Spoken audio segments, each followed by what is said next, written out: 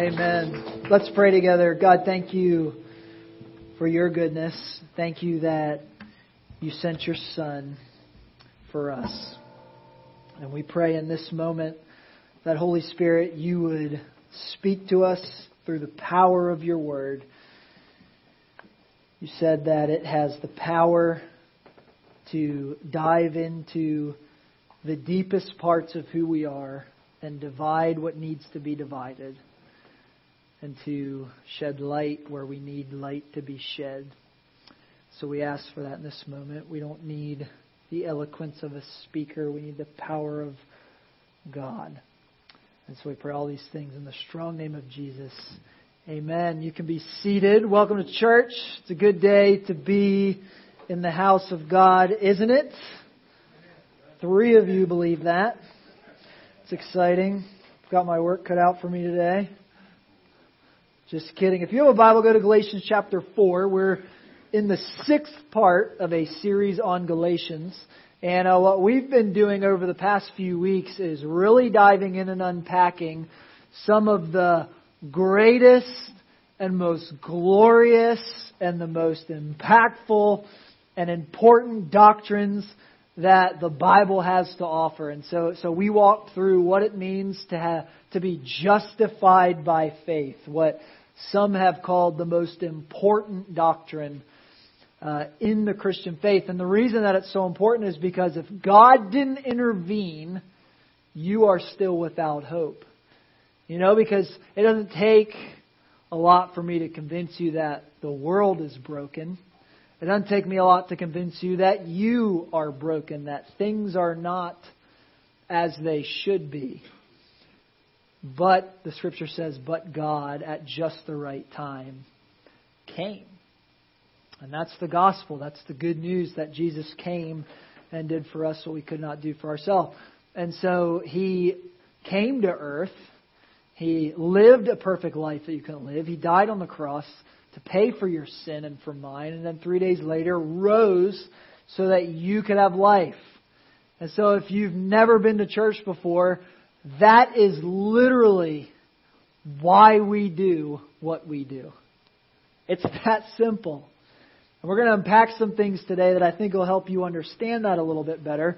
But as we move from those massive doctrines like justification by faith and into what we talked about last week, adoption into the family of God, and how that's the most precious of the Christian faith, and that you've been moved from a slave to a son and given all the rights of a son. You can catch those sermons on our podcast or on Facebook or on our website if you missed those, because there's a lot to fill in on that. But as we move from that into Galatians chapter 4, the Apostle Paul, writing to these churches and writing to us, is going to transition his talk to the people. And so we've been hearing his teaching, and now he's going to bring it to you and me. He's going to look us in the eye, and he's going to offer us some things that are very important and the freedom that we have in Christ.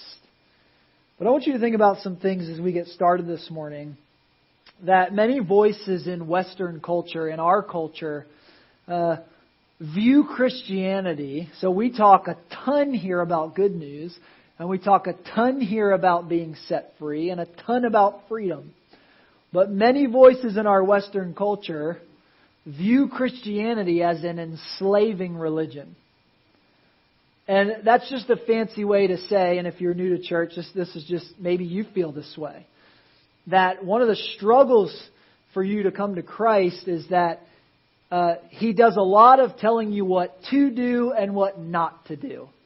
That's at a basic level what a lot of people struggle with.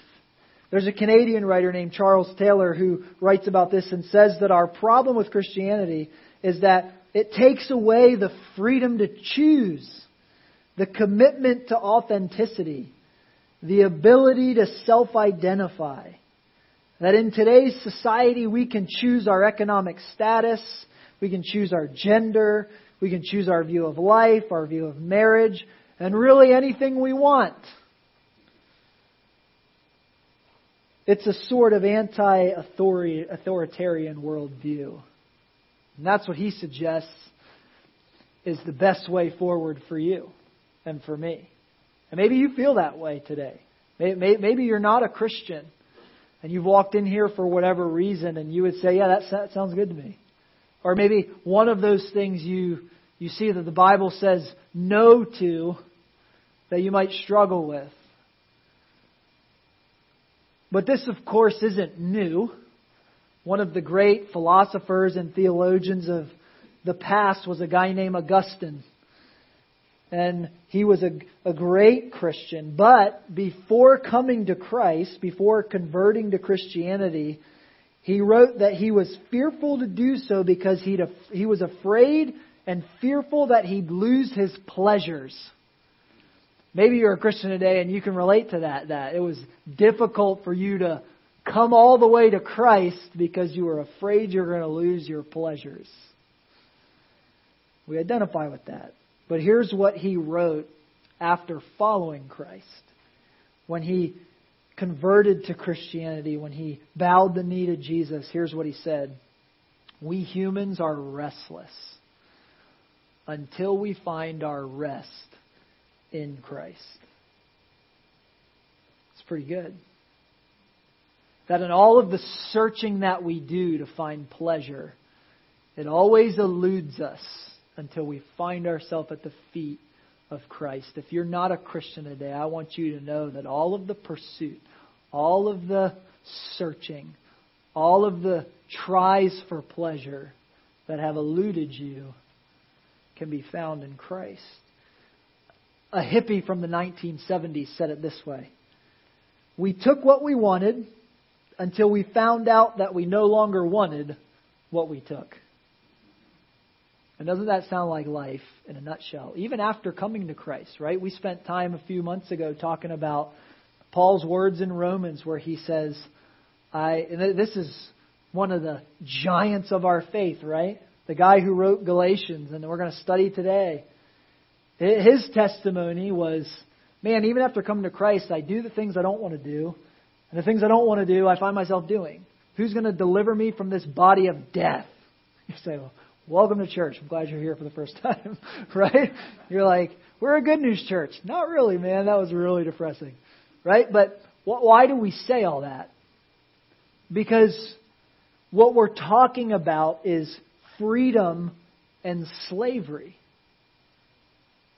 Freedom and slavery. Because what appears to be freedom in this life, what often promises you freedom in this life, the pleasures of this life, are actually slavery. And what appears to be enslaving to most of the world is actually the path to pure freedom.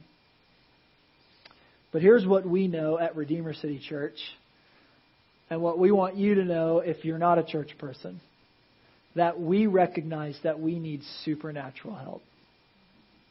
We need Holy Spirit filled up kind of help to resist the devil and pursue God. We can't do that by ourselves. And so for 3 chapters in Galatians, Paul's been teaching us what it means to be a follower of Jesus, what it means to be adopted into the family of God. And now he's going to come and he's going to say, my brothers and sisters. And in another place he's going to call them children. And he's going to, I have 3 kids, 8, 6, and 2. And every now and then I gotta come to my kids and I gotta get down on one knee because I'm a giant and they are not. And I gotta look them in the eye and I have to remind them, you are a coon. It's my last name if you're new. You're like, a what? You're a coon. And coons act differently. There's things coons do. There's things coons don't do. So when you walk in their house, you are not going to act like an idiot. No, I'm just kidding. But you know what I'm saying, right? Like if you've had kids, like There are things that coons do. And what Paul's going to do and what God and Jesus Christ are going to do is that for us this morning. They're going to get down on one knee and they're going to look us in the eye as a loving Father.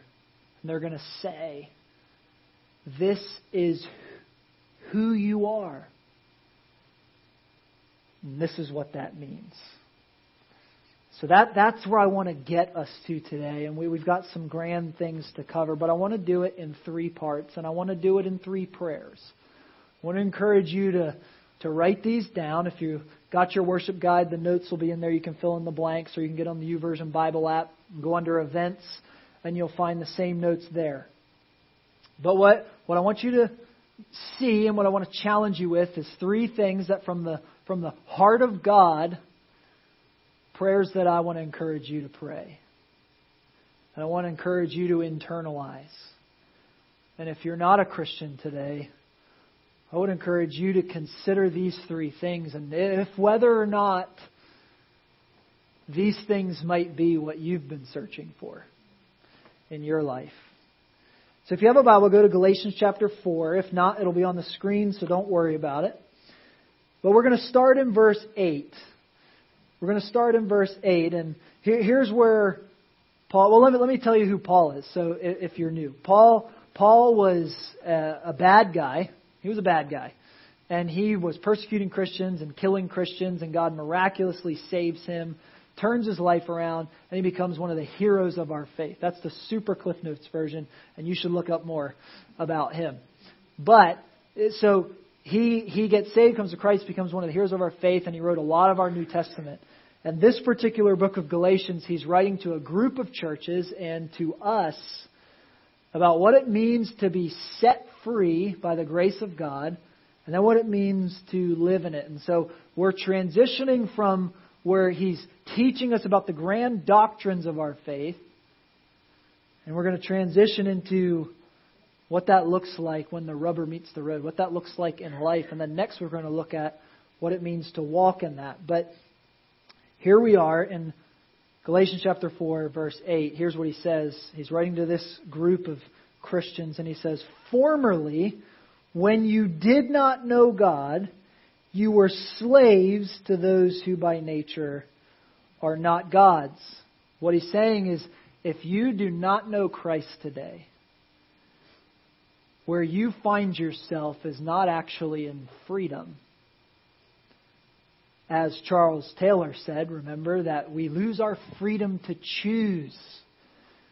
What Paul is saying, that freedom to choose that you think you have is actually slavery. Because you're never going to find what you're looking for. You're never going to fill that hole in your heart that only God can fill. You will pursue that pleasure to the end of its rope and you'll be found wanting. Paul says you were slaves to those who by nature are not God. Verse 9. Now for those of us who are Christians, but now that you know God, or rather are known by God, how is it that you are turning back to those weak and miserable forces? Do you wish to be enslaved by them all over again? You are observing special days and months and seasons and years. I fear for you that somehow I have wasted my efforts on you. And maybe you didn't come to Christ because it seems to be really easy for you to turn back to the things that you used to have. Somebody lift up your voice and say, "This is serious." I want to skip the middle section and come back to it. Jump down to verse 21. Paul's going to take us back to the Old Testament here. Take us back to the Old Testament. A few weeks ago we studied about Abraham and his wife and how God brought the promise of Jesus through Abraham's line and blessed all the families of the earth. And we studied that, but he's going to bring us back to this concept here. And for good reason. Listen to what he says. "Tell me, you who want to be under the law, Are you not aware of what the law says? What does that mean? Well, he says, you who want to be under the law. See, there's this thing in the human heart that always wants to believe that we bring something to the table. That we have some kind of a talent or some kind of a plan that can contribute to what God has already done. And we may not say that theologically, but we believe that practically. Because all of your life is built around this idea that if you perform, you get paid. Your whole life is built on that. It's how we do life in capitalism. It's just the way it is. Perform and get paid.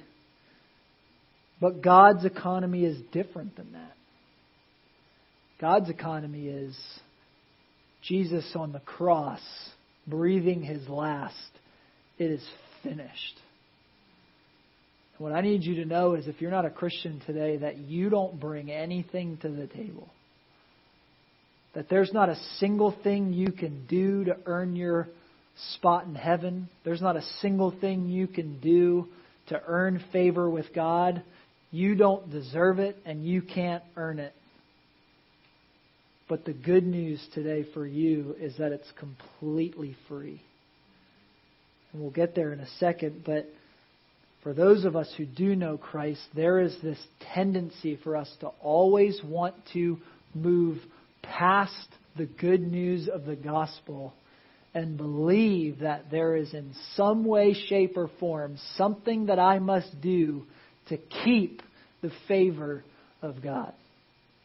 And what Paul is saying is there are two ways that you can step back into slavery. The first one, verse 9 says, is you can just love your own pleasure so much that you just believe that you need it even though you're walking with Christ.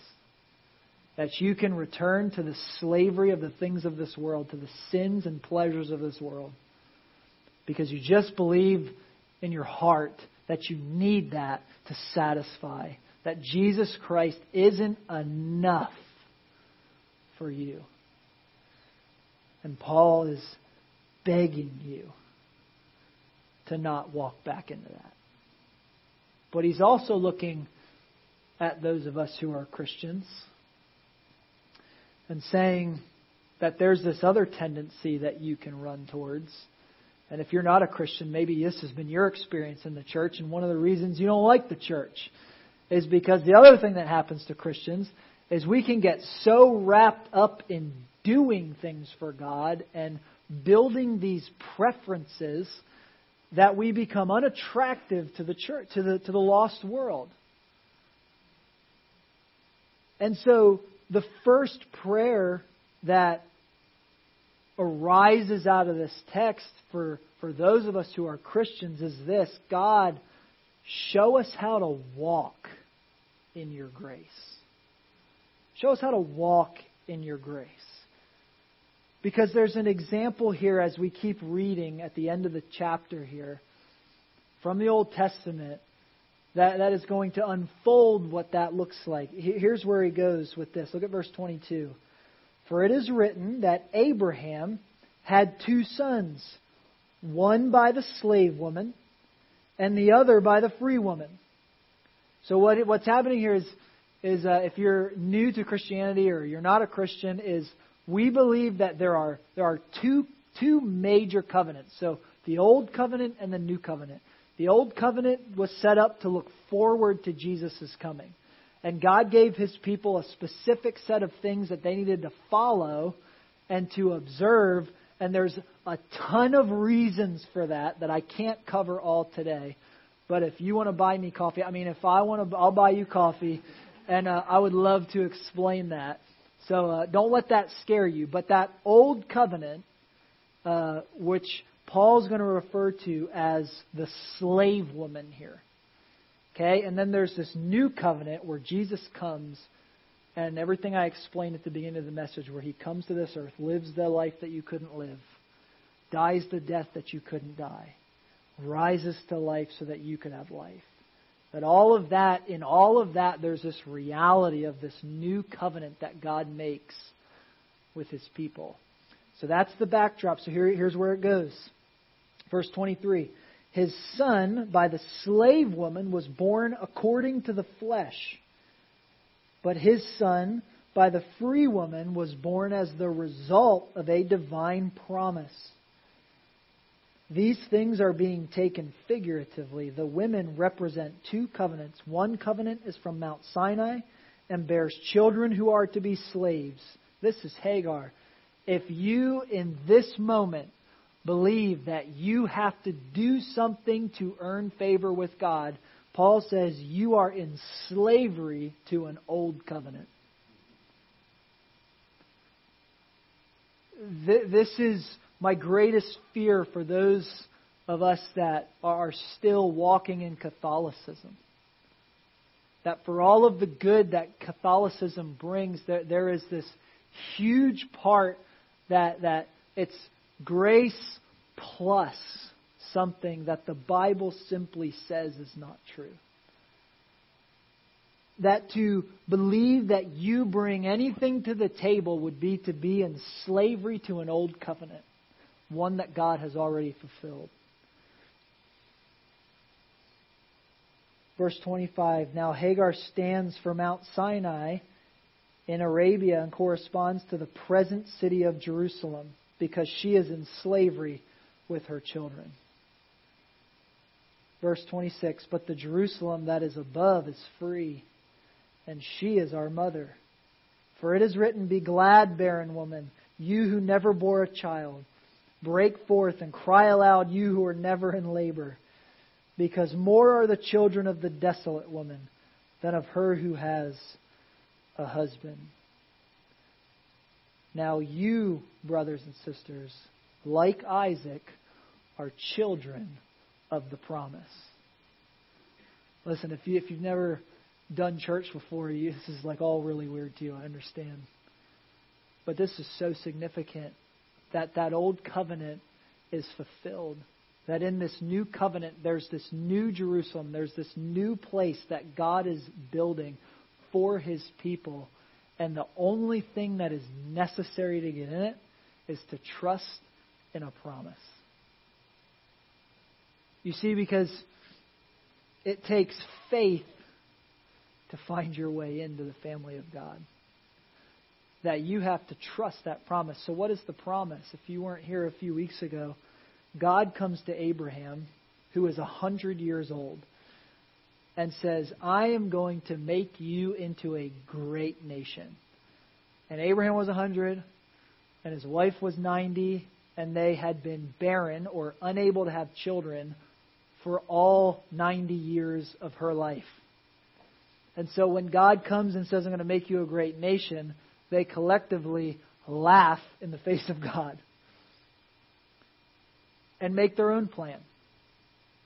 And it was a terrible plan. And if you're married, you'll understand why this is a terrible plan. What they do is they take Sarah's servant, Sarah's slave, and she sleeps with Abraham, and they make an heir, and his name is Ishmael. They didn't fully trust that God could deliver on what He promised. Maybe that's you today. Maybe you've never bowed the knee to Jesus because you're not sure that God can fully deliver on the promise that this book makes. You're just not sure if He's real. Abraham and Sarah weren't totally convinced that God could deliver on the promise. But wouldn't you know that because God likes to do things in ways that blow our minds, that Sarah did in fact have a child. And out of that line of children, and through that heritage, and through the nation that God built, the nation of Israel, out of Isaac, his son, through that line came Jesus Christ. Jesus was born as a descendant of Abraham. And when the promise was made to Abraham in Genesis that all the nations of the earth would be blessed through his line, that's what was being talked about. That Jesus was going to come and set people free. So all of that is happening there. And here's what he says. You are like Isaac, children of promise. At that time, the son being born according to the flesh persecuted the son born by the power of the Spirit. It is the same now. But what does Scripture say? Get rid of the slave woman and her son, for the slave woman's son will never share in the inheritance with the free woman's son. Therefore, brothers and sisters, we are not children of the slave woman, but of the free woman. What does all of that mean for you? Why is all of that in there? Why would Paul write all of that to these followers of Jesus? Why is it there? Because we have a tendency to want to taste things that are not from God. We have a tendency to want to return to our sin or to move into religious activity, as opposed to staying in a relationship with God. That's the simplest way that I know how to put that. Because what Paul is doing here is he's taught us for 3 chapters doctrinally. He's laid out what the truth is. But then he comes and he gets on his knees before us. And like children, he reminds us that you have a decision to make. You can walk back into slavery, or you can move forward into freedom. And that choice is true whether you are a Christian or not a Christian. It just has different implications. If you're not a Christian, it has eternal implications. And I don't want you to leave here today without knowing that it has eternal implications, that hell is a real place. It's not just a curse word. And God doesn't slam dunk anybody into hell. You make the decision to walk away from Jesus, because in this moment you're being presented with the opportunity for freedom. But Paul reminds the people where they were and how they got here. And then at the end of the chapter, he reminds them who they are. He says, brothers and sisters, we're not children of the slave woman, but of the free woman. What does that look like? I want to jump you over to Ephesians chapter 2. And I just want to read the first 10 verses. And if you've never heard this in total, this ought to change your life. Because we're going to see here what does it look like when those big doctrines become reality in your life? What does it look like when those big truths come down to earth? Here's what it says. As for you, you were dead in your transgressions and sins, in which you used to live when you followed the ways of this world and the ruler of the kingdom of the air, the spirit who is now at work in those who are disobedient. All of us who lived among them at one time, gratifying the cravings of our flesh and following its desires and thoughts. Like the rest, we were by nature deserving of wrath. But because of His great love for us, God, who is rich in mercy, made us alive with Christ, even when we were dead in transgressions. It is by grace you have been saved. And God raised us up with Christ and seated us with Him in the heavenly realms in Christ Jesus, in order that in the coming ages He might show the incomparable riches of His grace, expressed in His kindness to us in Christ Jesus. For it is by grace you have been saved through faith, and this is not from yourselves. It is the gift of God, not by works, so that no one can boast. That's the gospel. What does the gospel do in your life? This is Jesus now getting on His knee and looking you in the eye as a son or daughter of God, I'm saying this to you, for we are God's handiwork. You are my handiwork.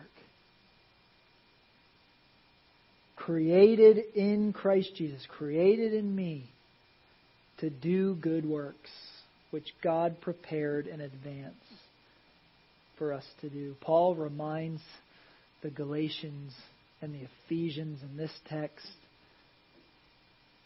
who they are and how they got there and why that's important.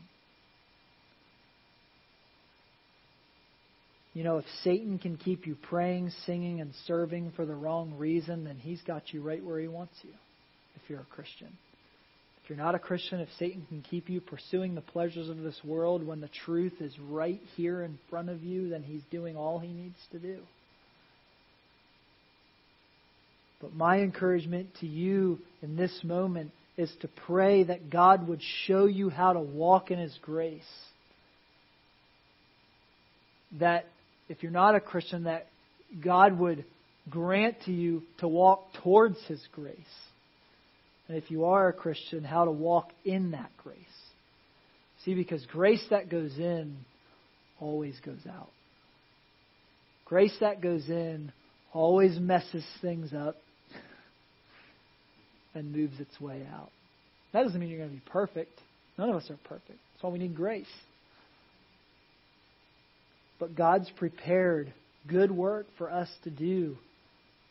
And we need to be a part of it. We need to be about it. It matters because we're headed for a new place, a new Jerusalem, heaven.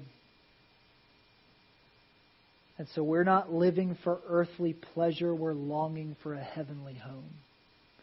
And it changes us. Only the Holy Spirit can get us there. We're naturally selfish with our money, with our time, with our talents. We're naturally selfish. And we need God to show us how to walk in His grace. The next two prayers come out of that middle section. As we kind of think about those bookends and all that was there that Paul was communicating theologically through those about freedom and slavery and the choice that we make to walk in that and the help that we need from God to walk in His grace. There's two other things that come out of that Paul talks about here. The first one is this, prayer number 2, God, help us to trust in your word. Help us to trust in your word. Look at verse 12. Here's Paul talking to the Galatians. He says, I plead with you, brothers and sisters, become like me, for I became like you. You did me no wrong. As you know, it was because of an illness that I first preached the gospel to you. And even though my illness was a trial to you, you did not treat me with contempt or scorn. Instead, you welcomed me as if I were an angel of God, as if I were Christ Himself. Where then is your blessing of me now? I can testify that if you could have done so, you would have torn out your eyes and given them to me. Have I now become your enemy by telling you the truth? So follow the flow there. Paul became like the Galatians in order to lead them to Christ. Think about it. As a Jewish man, he set aside his rituals and his customs and his holy days and all the things that he would have been following in the Old Testament and the Old Covenant and things that he was comfortable with and enjoyed and preferred. He set all of those preferences aside so that he could reach this area with the gospel. Let me ask you a question if you're a Christian in this place. For the sake of those that are not Christians, for the sake of the person that is not in this room yet, are you willing to set aside your preferences of what this place looks like and what this place acts like and what your city group looks like and what your city group acts like and how you go about your business from Monday to Saturday so that the lost people around you can come to Christ? Are you willing to do that? You see, because notice that the persecution, the enemies that Paul's talking about here, aren't coming from outside of the church. They're coming from inside the church. Paul says there was a time where you would have ripped your eyeball out of your head. Like, think about that. Just stick your hand right in here and think about that. We got some doctors in the room. They'll tell you that'll hurt. You don't need a doctor to tell you it hurt. Evan, you don't even tell me that's going to hurt, man. That's going to hurt. Paul's like, you would have ripped your eyeball out and given it to me if I needed it. And now all of a sudden, I'm calling you back to the truth of God? And I've somehow become an enemy? I've somehow become an enemy of the truth? Let me say it to you this way. Nothing upsets Christians more than setting aside our religious practices to win the lost. And if you've been in church for a long time, you know that to be true. Stories of church splits are wide and far. And in verse 17, Paul wants us to know that it's the religious that are actually leading people to hell. We need the Holy Spirit to help us trust in His Word and what it says when it isn't easy, popular, or practical to the religious. And if you're not a Christian today and you find yourself in here, I want you to know that at Redeemer we're praying that because we want you to experience freedom. Because we have tasted and seen that God is good. And we want nothing more than for you to see that. We need to trust the Word even when it radically adjusts our thoughts or exposes our blind spots. And then finally, prayer number 3, God grant us passion for your purpose. We need the Holy Spirit to grant us passion for His purpose. Look at verse 17. Those people are zealous to win you over, but for no good. What they want is to alienate you from us so that you may have zeal for them. It is fine to be zealous, provided the purpose is good, and to be so always, not just when I am with you. My dear children, for whom I am again in the pains of childbirth, until Christ is formed in you. How I wish I could be with you now and change my tone, because I am perplexed about you. If you're a parent, you ever just look at your kids and you're like, I am perplexed about you. Maybe I need to change my tone. Maybe I need a different strategy here. You can just feel Paul's heart here, can't you? You're like, what happened? Every parent in the room, what happened? Where did I go wrong? You can just hear the pain of Paul's voice. And with all that foundation laid, what Paul is saying and what I need to say is that passion for the things of God is not a bad thing at all. In fact, it's the natural and good response to you being a child of God. We're praying every week at Redeemer that God would fan into flame the passion for His purpose in your life. If you're not a Christian, we're praying every week that God would draw you to Himself and He'd use this place to do it. That this would be the place where you found good news, where you were set free.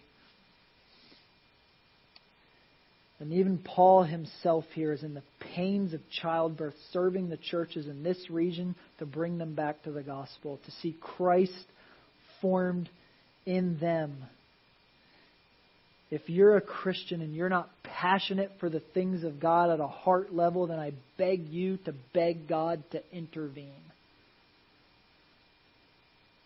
That He would send the Spirit of His Son into your heart crying, Abba, Father, that you would be radically transformed, because what you don't need more of is information. What you need more of is heart transformation. Because as you adjust and as God the Holy Spirit adjusts your heart and gives you passion for His purpose, you'll begin to live your life differently. You'll begin to hate the things that God hates. You'll begin to hate the sin in your life that God hates. And by the way, God hates that sin because it's drawing you back into slavery where He never intended you to go. It'll change the way you see other people. Maybe you'll see them for their soul instead of for their skin. And we could go on and on and on, but when God begins to put His passion in your heart for His purpose, your life will begin to change. For some of you, the changes that need to be made in your life is just to simply begin to do the things that God's told you to do and pray that your feelings will follow. See, because for some of you, you've either been doing this for so long or you've never been a part of it, that you need to get out there and you need to begin to serve other people so that you can taste that God is good. That maybe moving things off of me and onto them, my focus, will change things for you.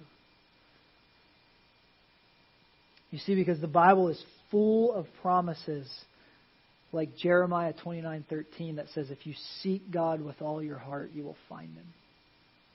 So if you can't see God today, let me encourage you to ask Him to give you passion for His purpose. If you can't see God today, ask Him to help you trust in His Word so that your mind would change. Or that you would learn how to walk in His grace. That it would move from head knowledge to heart knowledge.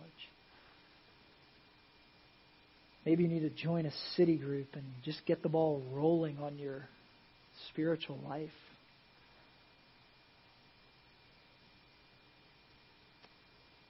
And then Paul says a really important part of it too, and maybe this is for somebody. He says that you need to have passion for God's purpose when nobody else is around. What does he say there? He says it's fine to be zealous, and not just when I'm with you. Don't just put on a show when we're together. What's your integrity like? Are you passionate for the things of God when we're not there? Do you hate sin when we're not there? Do you love Jesus when we're not there? Paul is pleading with them to pursue God.